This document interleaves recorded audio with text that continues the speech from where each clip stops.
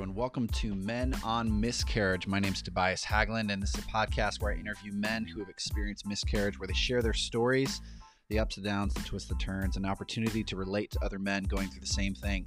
If you know somebody who has gone through a miscarriage and they would be blessed by this, please share it with them. And if you're a guy and you've gone through this and you want to share your story, please reach out to us, and we would be happy to get it on recording. Hope you're doing great. Enjoy the episode. This one is with Mike Atkinson, a good friend. I know you're going to enjoy it.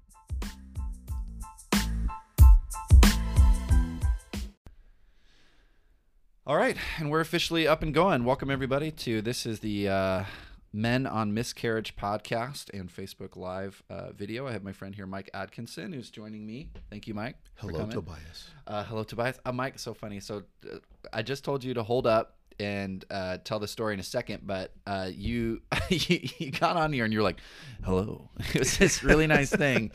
And then I was like, wow, you've got a really great voice for like podcasts and live stuff. And you said you used to be a disc jockey. Please continue the story. Playing all the hits right here. K102. K102? Is that what it was? No, it wasn't. Oh, you just made that up. No. So I've done a lot of emceeing. Okay. And I actually did a Christian rock radio show on B100 at the time. Gosh, what's it been called since then? I don't know. It's 100.7 FM. B100. It sounds like something the kids say. B100. Yeah, well, B100, you know. So Sunday mornings I played Christian rock for 2 hours. Yeah. The program director was a Christian and had started it as a relationship with Horizon Christian Fellowship, and they were doing it, and I came in and helped produce it, and then they got out of it, and I took it over and kept doing it. So there was that, and so I've done a lot of vocal stuff over the years. Yeah, I don't think I could do it because my voice is too like, oh, hey guys. Like I can maybe do voices for a cartoon. No, you could totally do cartoon voiceovers. Thank you, I appreciate it. You said your dad also? My dad was a TV anchorman, news anchorman for 40-something years, 50 maybe. I don't know. It was a long, long time. And he was L.A., San Francisco, but most of his life was in Sacramento. Okay. And he was known because he would do, as a local anchor, he would go and do, week-long things in hotspots in the country or in the world. El Salvador and South Africa and Afghanistan. He was in Afghanistan when the Russians were attacking it. And he actually was writing a journal talking about how the MiGs were flying overhead and he didn't know if he'd see us again. And yeah, it was pretty crazy. But yeah, he had quite a career. Oh, that's impressive. Yeah. And a good voice, too, apparently. Very good voice. I don't have it. I'm jealous. Well, we can go ahead and jump in. So I really enjoyed our conversation last night. And so I'd love to kick off a little bit about, tell us a little bit about who you are, where are you originally from, how'd you grow up, what kind of family did you have growing up? You give us a little bit about your dad, but just give us the short and skinny about who you are, and then all the way leading up to how you met your wonderful wife, and a little bit about the love story there. And a little bit of what you guys are up to now. So that's part one. And then we'll go off to, that'll take a couple hours. No. So born and raised in San Diego, native. And so I'm basically the bastard child of a single mother. My mom worked in Sacramento at the TV station and had an affair with my father when he was married. And so in those days, it would have ruined his career if that got out. Obviously, right. Not anymore. But those days it would have. And so she fled back to San Diego to where her family was. Mm-hmm. And we lived with them for quite a while until she got up on her own and got a job and such. And the interesting part of that is that I didn't find out till I was 23 that I was, out of wedlock. Oh, really? She always lied to me because divorce was bad enough of a stigma in the 60s, right? But to be an illegitimate child was a real big stigma. And so she didn't even tell me until I was 23 on my way to Puerto Vallarta for a family reunion on my dad's side, figuring that's not, I don't mean to laugh, but it's that's like a weird movie. Yeah, it was. And so she called me like a couple hours before I was going to leave, sobbing. And I'm like, Mom, She told you over the phone? Yeah, yeah. And what's wrong, Mom? I've always been a chicken shit. I just couldn't tell you. But we weren't married. I had this long pause, and I just went, so? You're like, all right. Like, doesn't change who I is. Yeah, right. You know? So, yeah, it was. Skin starts changing. Go, Yeah. Yeah. So, yeah, I went on this great thing and met my half brothers and sister, met uncles and aunts, cousins, all these people I didn't even know existed. What really. a trip. Yeah, it was a trip, and it was very emotional, especially at the end when my uncle, who had done all this, research into our family history, we spent the whole last afternoon just talking through our lineage, where we're from. Wow. And it was insane. Which I found out more from them than the family I grew up with. They didn't really know anything about where we came from. Wow. So yeah, it was pretty wild. Yeah, and you get a chance to do that. That heritage stuff is kind of fun. I had a similar experience. My mom, kind of not in relationship with her dad, but they were doing kind of a family reunion thing, and they were going to be in Orange County, and it was his birthday or something like that, and she was trying to just do a little bit of connection thing. Didn't end up really working out in the long term, but I had not met him in a rememberable brain state. I think I was like 2 years old, I think, when I met him. Yeah. So this would be the first time I met him as an adult. It was a couple years back. But I went to this family reunion thing, but I for sure had not met any of the people on the other side of this family that he was connected to, like his brothers and sisters and their kids. Right. My mom had known them, but I hadn't. And I went to this restaurant, and I remember walking in, and there was all these people that looked like me, and it freaked me out. Yeah. That lineage heritage I think stuff that would freak anybody out. See a whole bunch of yous. Okay, so be careful. It's not a long table. No. So from there, okay. Well, yeah. So then I was raised by her, and and so I think when I was about 9 or 10, she started dating a guy, and a year or two later, he moved in and ultimately became my stepfather. Okay. Not a great relationship there, and he was pretty much told hands off. I was very, very, very, very, very spoiled in that situation. Okay. And looking back on it, I think it was my mom's compensation for kind of a guilt, shame that she experienced from that whole experience. And, even though abortion was illegal back then, many people told her to do it. So thank God she didn't. Actually, didn't meet my father till I was 19, my first year in college. And I had made a really good girl friend in that first year of college, and she lived up by Sacramento. And I went spent a couple of weeks with her family, and I sent him a letter, because that's all you did in those days, and said, I'm going to be up there and want to meet. And we did for an afternoon. Huh. And it was kind of interesting, very strange, awkward many times. And then not long after that, we continued that relationship and built it. And, the last 25, 30 years, we've been very, very close. He's a part of my life. Wow. A lot. Wow. So, it's been pretty special. So went on from there, went to San Diego State. Go Aztecs? Yeah, I went to a little Christian college that you're familiar with. And let me go back then. And so my senior year in high school, this is how I met Stacy. My senior year in high school, not senior, my freshman year in high school, I'm in Becky Cagwin's Bible class. Okay. And we have been told to come up and stand in line to get something from her, specific for each person. And we're in line, and I'm standing behind this hot girl. Mm-hmm. Looks cute. Pretty lady. Yep. And I'm, doing the up and down. Yeah. And I go, oh. And she's like major bow-legged. Huh. And I went, what's wrong with your legs? Oh, no. Because that's the smooth way to meet a girl. That's how you do it. She turns around and punches me in the arm. Nailed it. And it hurt. Now, see, if I had known that she was a tomboy and raced motorcycles in the desert, I would have never made that move. Yeah, right. That's the last time we talked until our senior year. What? Yeah.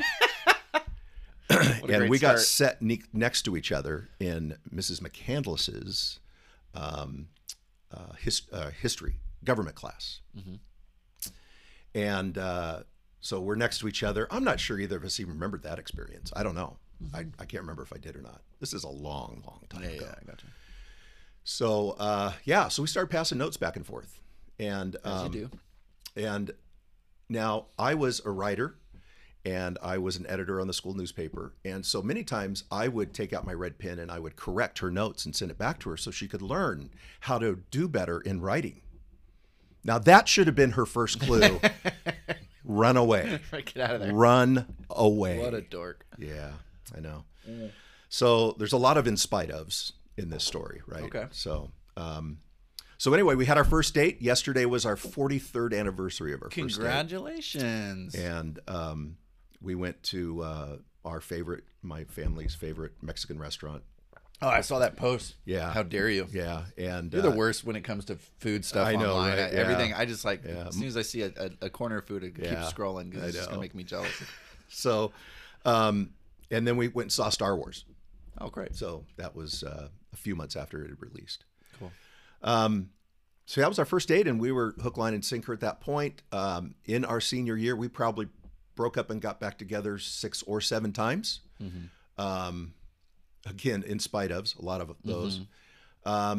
We continued dating about 3 seconds after high school, and she actually went to a big Christian camp and worked there for a year. And so that was kind of, we were apart, and no cell phones, nothing like that. I would send her letters, and I would address them to her, and I'd have a return address of Mama C's Massage Fantasies, which the Christian camp staff loved. So again, another yellow flag, honey. So we stayed connected that way. She came home, found out she had a boyfriend, and I went into the hard press. Okay. And we got together, and things weren't well with him, fortunately. So it was a little easier than I thought it was going to be. To deteriorate that relationship. Yeah, destroy it. Just from the outside. Yeah. So okay. So yeah, we got back together, and so we dated, continued dating. And then when did you get married? Well, August of 1980, she went with her older sister and brother-in-law on a 2-week trip, like to Lake Havasu, a lot of hiking and that kind of stuff. In that time, I went to her father and I asked permission to marry her. Wow. And which is kind of what you did in those days. Well, I did. And especially in the Christian culture, right? So I got the thumbs up. I must have drugged them or something. I'm not sure. But so she came home, and I was just so excited. After I came over and had dinner with the family, and then I took her to Yogurt Mill because, that's what she was missing more than anything. And Mr. Romantic, we went back to the car, and I proposed while we were eating yogurt. Yeah. So it was. Did you stick the ring down into the yogurt? Yeah, she had to get all the way to the bottom. No. So we got engaged, and we got married. 7 months later, 5 months later, in January of 1981. Very cool. So this is our 40th anniversary coming up in. And you got a big family. Tell us a bit about your family now. Yeah, so we started cranking out kids right away. We had our first 11 months after we got married, and never looked back. About every 1.5 to 2.5 years, we had kids until we had 8, and then we stopped. I don't know if we still know what caused it. We're working on that. Yeah. Oh, yeah. I can tell you what. Oh, really? Well, yeah. Okay. Will they have to censor us? And you have grandkids. And I have 11 grandkids. So I'm planning on collecting the whole set. Yeah. But we are blessed way beyond what we deserve. No doubt. That's crazy. And what do you and Stacy do? So Stacy has always been a crafty type, and sewer, quilter, that type of thing. Okay, you said crafty type. I was like, trying to make sure. She's that too. But so she actually works at a local quilt shop, and cool. And loves it. Has a great time. She's with her people, all the time. And then I've just kind of always been in communications marketing my whole life. I've only had like 3 jobs in 40-something years of working, and enjoy it, but got laid off due to COVID back in March, and seeing what's out there. Yeah. I love that. But I'm involved in a lot of other things. I've volunteered for a lot. I'll take a lot of those skills. I help a lot of small nonprofits, like do their social media, email marketing, that kind of stuff. And then we grow plumerias, which, if you don't know what it is, it's the flower of the Hawaiian lei. And we went hook, line, and sinker into that. We've got a few hundred plants, and yeah, we love it. And I've traveled all around the country teaching workshops on how to grow them and that type of thing. So yeah, it's been a lot of fun. Yeah, I need to get another one. I was just at my dad's house, and he's got a plumeria, big one, big, almost like a tree in his backyard. And I broke off a piece because a couple of years ago, I'd broken off a piece, and you were teaching me how to keep that sucker alive in my old house. Right. Stuck it in the ground, but then when we moved, it's there now, so it's not here. So I pulled off another branch like 2 weeks ago, or a week ago at my dad's house, and then I accidentally left it on his front porch. So I was like, dang it, because I was like, I'm going to see Mike soon for an interview. Wait and do it in the spring anyway. Some info. Is that the deal? Yeah, because they're about to go to sleep. They go dormant. Yeah. Like many trees do. Which is so funny, because to me, I love the plumeria, but it's an interesting plant in that when it's blooming and it's going, it's gorgeous. When it's dormant, I'm like, this looks like something from a Halloween movie. Looks like deer antlers. Yeah, it looks like deer antlers. I was like, it's not pretty. Yeah. No, not particularly. But it's gorgeous when it's blooming. Yep. Oh my gosh. It's worth it. Thanks for sharing all that. I appreciate. I've noticed that it's really good to get a little bit of a background of who you're talking to. Some of that like unique stuff, a little bit of quirks and stuff is really good to help people feel comfortable who they're listening to. But this is the podcast on miscarriage, and I'd love for you to kind of now we'll go back. You have 8 kids, so at some point in that lineup, you guys had your miscarriage. So maybe you can tell us a little bit of the story. When did it happen? What was going on when it happened?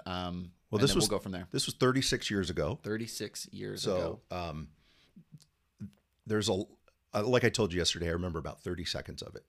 Yeah. And that's literal. And that's not just because it was a long time ago.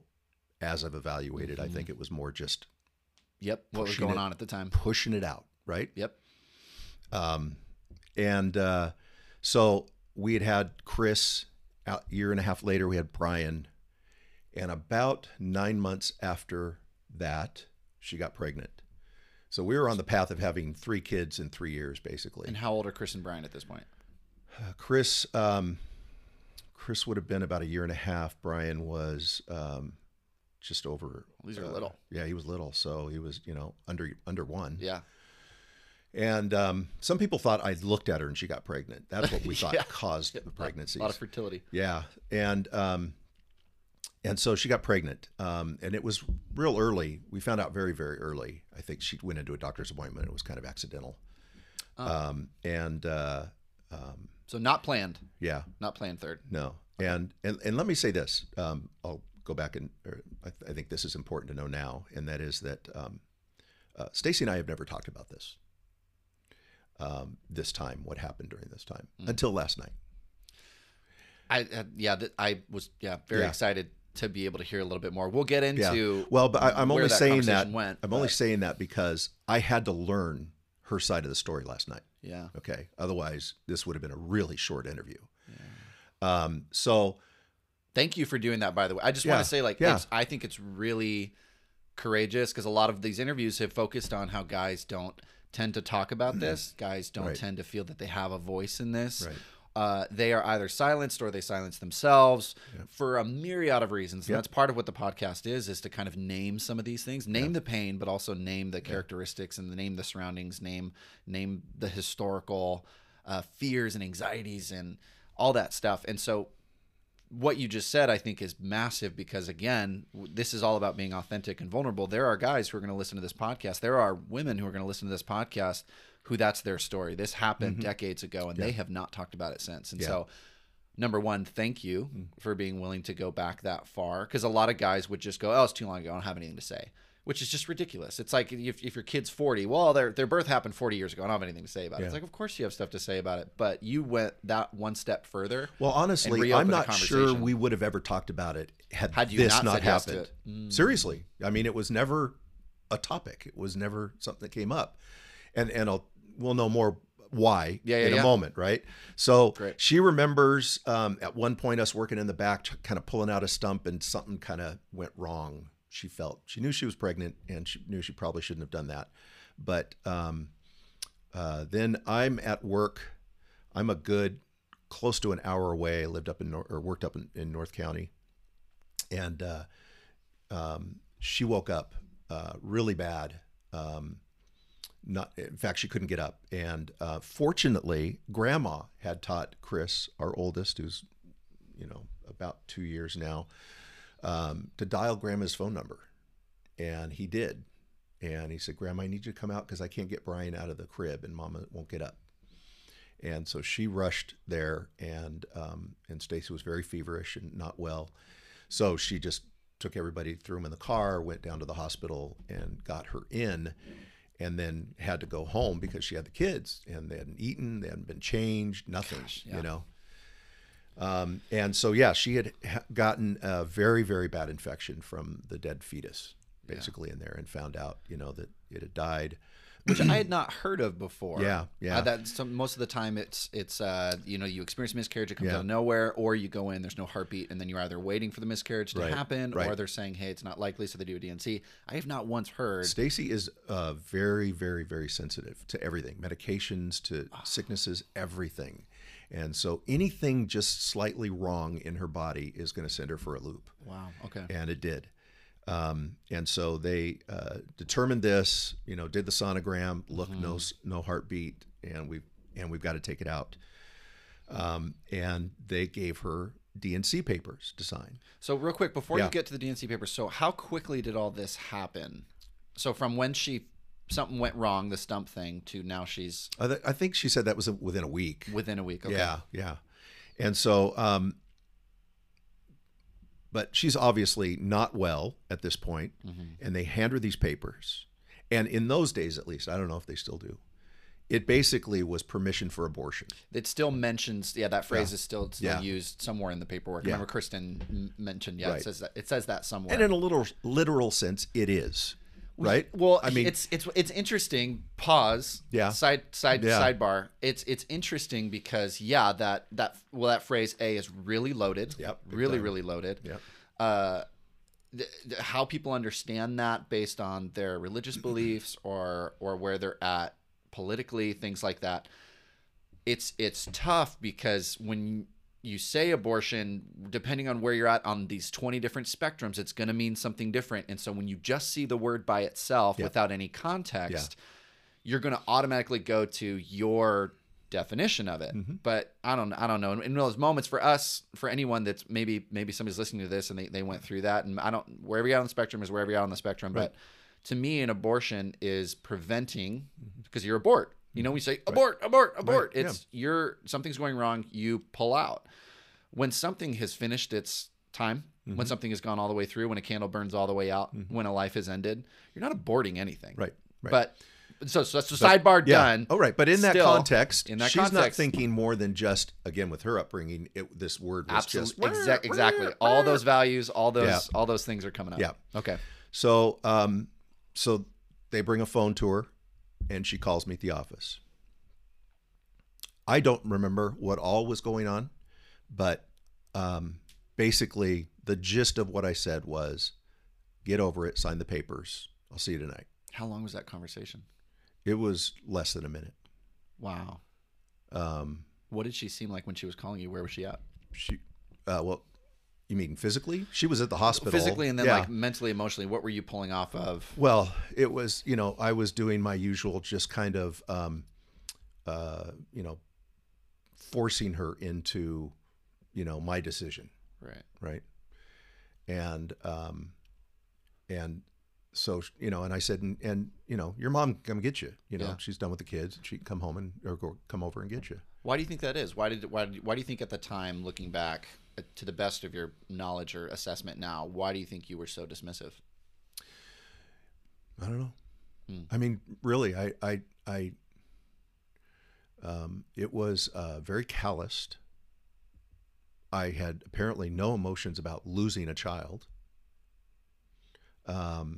And whatever was happening to me at the time in terms of what was going on, I deemed more important. Yeah. It just blocked you up. Yeah. Put all this. Right.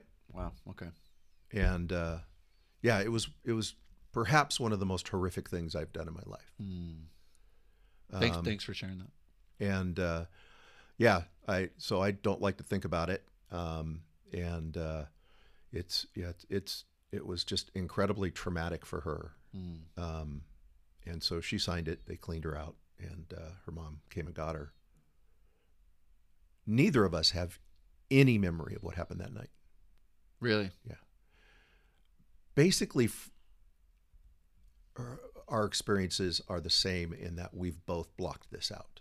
Well, that's interesting because trauma. Yeah. It makes sense in the trauma context. Yeah. Here she is with 2 young kids. Yep. She doesn't have time to grieve. Yeah. Why is mommy crying? Why is daddy angry? Like, there's a lot of things that can prevent you from being able to process the way that you need to. It makes sense, I guess, is what I'm saying. Yeah. So, I mean, she was obviously going through it internally. Yeah. But again, this is 36 years ago. It's not a topic that people talked about. It wasn't open. It was not. There was some shame in our society. Yeah. With it. It still is, and we'll get to some of that cultural stuff later when we get out into the more broad. Yeah. And I'd love to get some of your thoughts on that. But sticking in the story a little bit, you don't remember exactly what happened that night. What do you remember happens next? Absolutely nothing. What she told me last night about the next few days, I had no memory of whatsoever. Really? Again, my memory is that 30 seconds. Yeah. That phone call. Wow. That's all I remember. What did she say about what happened next? Well, she was just very matter of fact about just basically this was like a Wednesday or something like that, and Thursday, and I had some big event. I mean, I was involved. I was doing Christian concert promotion. I was doing the radio stuff. I had my hands in a lot of stuff. Yeah. And I basically had a big project that weekend and wasn't going to be around. And her folks said, "Hey, we're going to go down to the desert and go riding. Why don't you guys come with us?" And she did.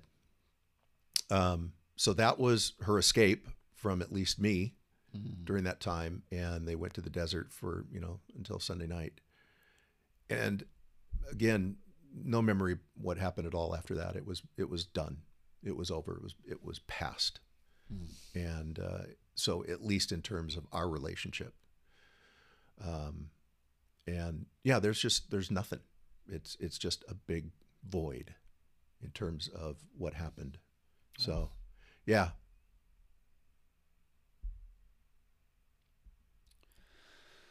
All right. So you told me a little bit of this story last night. The miscarriage, you guys kind of did what a lot of people do, which is move on and move on pretty quickly and without a lot of attention to detail. What happens in this next season once I guess you've found a way to move on, but what happens next in life, I guess? Well, as with most things,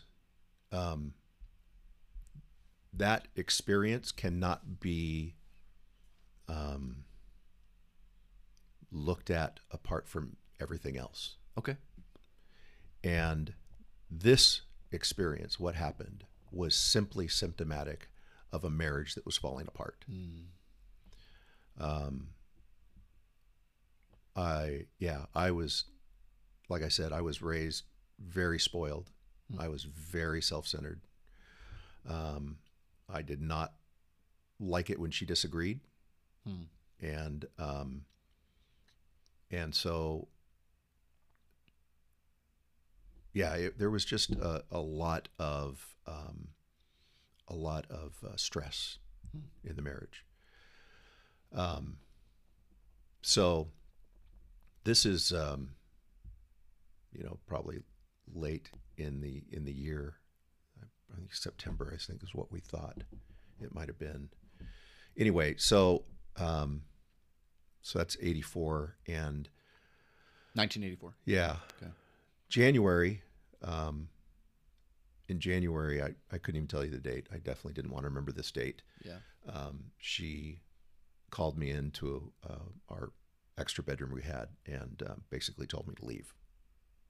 Said, "Move out now. I can't stand to be around you anymore." Wow. My reaction was stunning because I sobbed harder than I ever had in my life at that moment. And as manipulative as I can be, I don't think it had anything to do with trying to get her to not do it. She was, I could tell this was not something that was negotiable.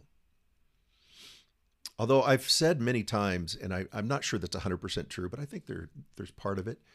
I think most of my tears were because of my boys. I didn't have a dad growing up. I didn't want that to happen to them. You know, there's all those things, right? All that stuff's flooding when in. you're super emotional, Yep. right? And so I'm sure there was grief in there for the relationship, for the marriage, but I think that was the most Probably the issue. larger trigger that it hit right out of the gate. Yeah. So so I did. I threw some clothes, together in a bag and went to my folks' house. Wow. My folks owned two houses on one property, and my grandmother lived in the back house, and she had a spare room in the back, so I moved into that. And didn't see her for quite a while, and I just kept working, and she got as far as driving to the lawyer's office, but never did do papers. Wow. And I don't know why. I don't think she knows why either. Yeah. So I would say let me say this too. Of course, tied in this is a very common story, and that is she wanted to go to therapy for a long time, and I refused. Oh, okay. Okay. Yeah. So play that. That's in that. So as she well. also had made effort. Yeah. Okay. So I started going to therapy on my own, Wow. and I'm like, okay, How obviously. far into having been moved out did you start? Oh, going on your like own? almost immediately. Really? Oh yeah. Okay. Yeah. I knew a couple So counselors. this was not just a low point. This was a transforming point for you. Oh, no doubt. And I'm kind of that way. I kind of wired to always find ways to change and make things better. Mm-hmm. And I realized I had to make me better. And so I started that. I can't tell. We were separated almost a year. The part that complicates it is that she found out, I don't know, a couple months after we got separated, that she was pregnant. Okay, you didn't tell me that. I know. Yeah. Your life is a movie. Your life is a movie. A dramatic, awesome, super interesting, so many turns around the corner movie. Yeah. A couple months later. Yeah. Oh my Yeah. God.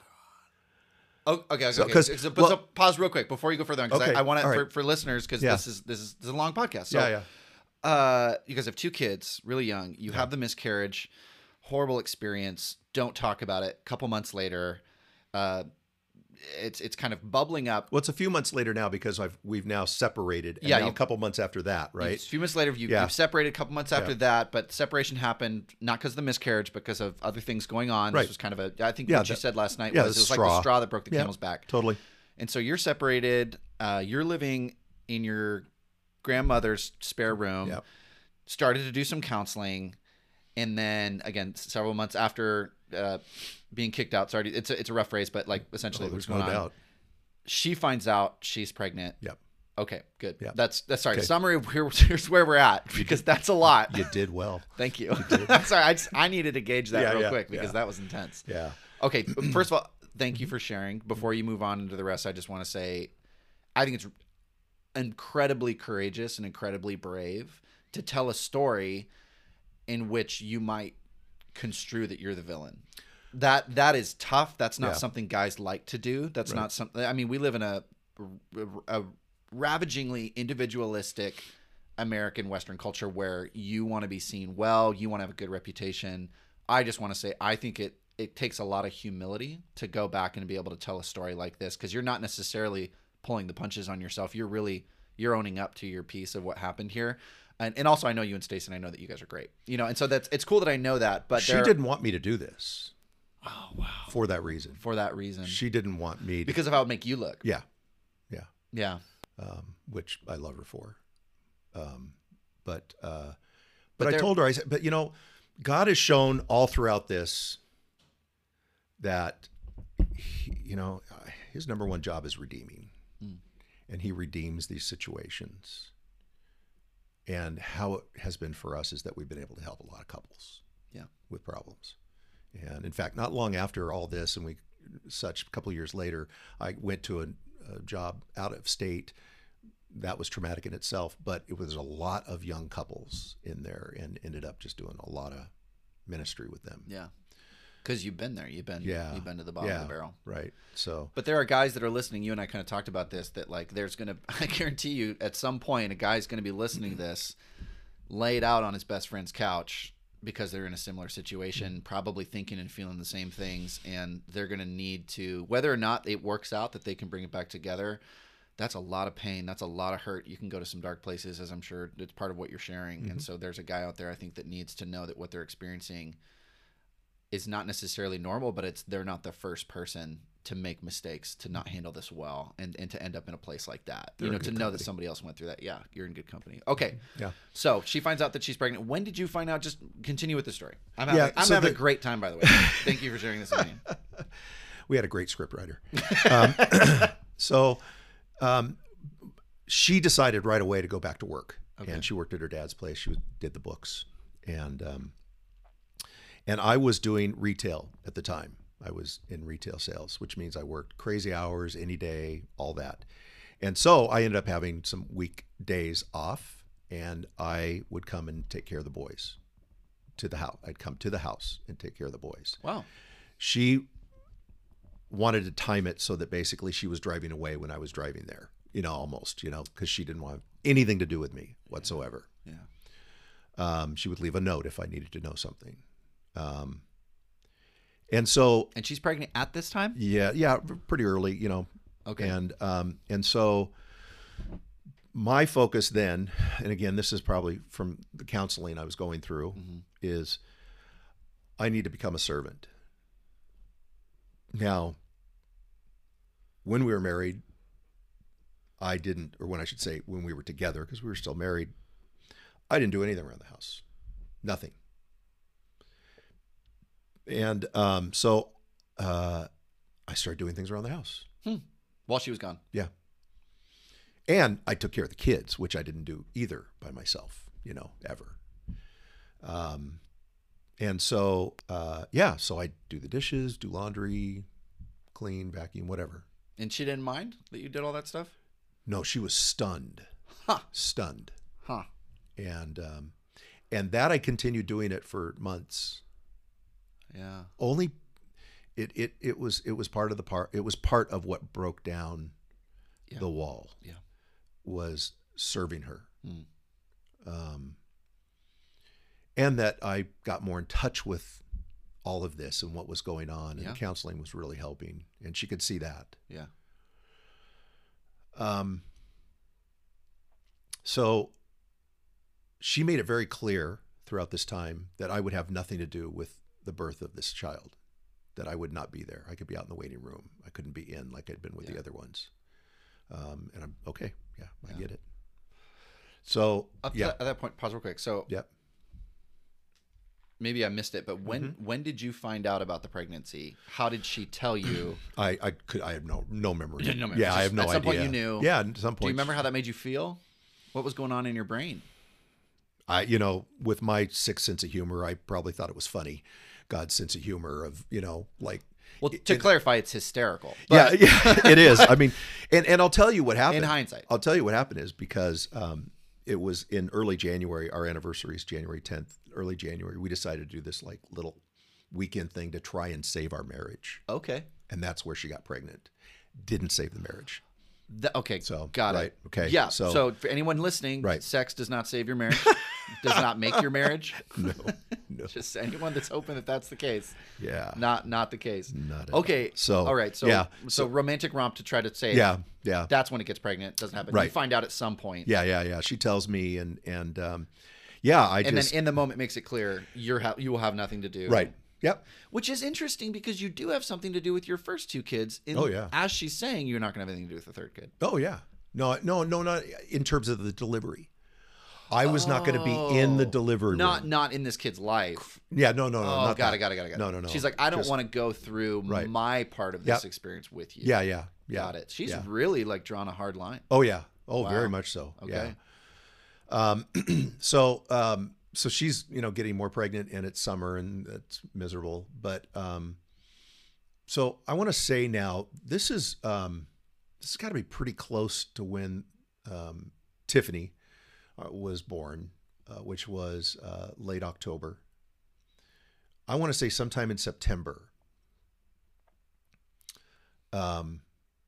Christopher, who is now what? This is 85, so he's now three and a half. I've taken care of him that day. I've made dinner. She comes home from work, and later in the evening, Christopher says, "Mommy, can Daddy stay the night?" Oof. And you heard that question, Oh yeah, we were all sitting in the living room. and you're probably hanging on Yeah, hooks, just wondering. yeah. What did you think when he said that? Oh yeah, no. You just were like, There's that's no adorable. way. Not happening. Yeah, right. That's not happening. Yeah. Did a part of you want her to say yes or no? Oh heck yeah. Oh, yeah. Yeah. Okay. Totally. I don't remember how long it took. I think it took her a while to answer. And she finally said, "Okay, Chris, he can." And essentially looked over at me under her breath and said, "I will have a baseball bat in the bed between us, and I will use it if I have to." Now what I've already told awesome, you. man. Now what I've already told you about her. Yeah. This I knew this was truth. Yeah. Okay, this was not just an empty. You're like, just out of safety, threat. I'm going to wear a helmet. Yeah. No, this was I valued my life, and so because there really wasn't any. We didn't have a big couch. There wasn't any place for me to sleep. Right. Besides there, Yeah. and so I did, and it nobody killed each other. It was fine, in that respect. That was the door that kind of opened Yeah. toward reconciliation, and which culminated in probably a few weeks later me moving back in, and then her agreeing that I could be in the delivery room. Wow. And so that was 1985. That was quite a year. And then we started going to counseling together after that, and did that for quite a while, off and on through the years. And definitely helped. I mean, there's, it's just as simple as you're sitting there with somebody who can see it differently than you do. That's all it is, and we're just so, buried in it that we can't be objective. And, what better thing than just to have somebody who's really experienced at this stuff look at it and, go, what about this? Yeah. Oh yeah. In fact, one of the things that one of the devices that I was taught, I think it was when I started going to counseling by myself, because I said my, problem here is I just say stupid things. I just do stupid things. And he said, I want you to learn how to get outside of yourself. In fact, I want you to pretend that when you're talking to Stacy, that you're actually hovering right up there on the ceiling and watching your conversation. And so I did that, and man, was that eye-opening. Yeah. Like, wow, I'm an idiot. What happened? What were the things that you saw and Well, recognized? just and realized? how harsh I could be, and how manipulative I could be. So that was kind of a way to teach me how to be objective, about myself and our communication. So we, that was a good device for me, and I've actually used it a few times since. Yeah. When I felt like things were not going well and I needed to bring it back. Yeah. Thanks for sharing. Wow. That's a movie. You should write it down. Or a book. Thank you again. I just want to reiterate, I think what you sharing all that is really courageous and brave, and to be able to share the parts that don't necessarily paint you in a good light, I think paint you in a good light. And so I really appreciate your willingness to do that. Stacy's a boss. You're very lucky. You're very lucky. Married way up. Yeah, dude, I get it.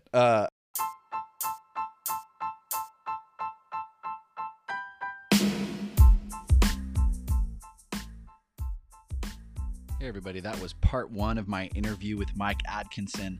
What a story. Looking forward to getting into the second part. To get over there, just click on next or grab Mike Atkinson's interview part 2. See you over there.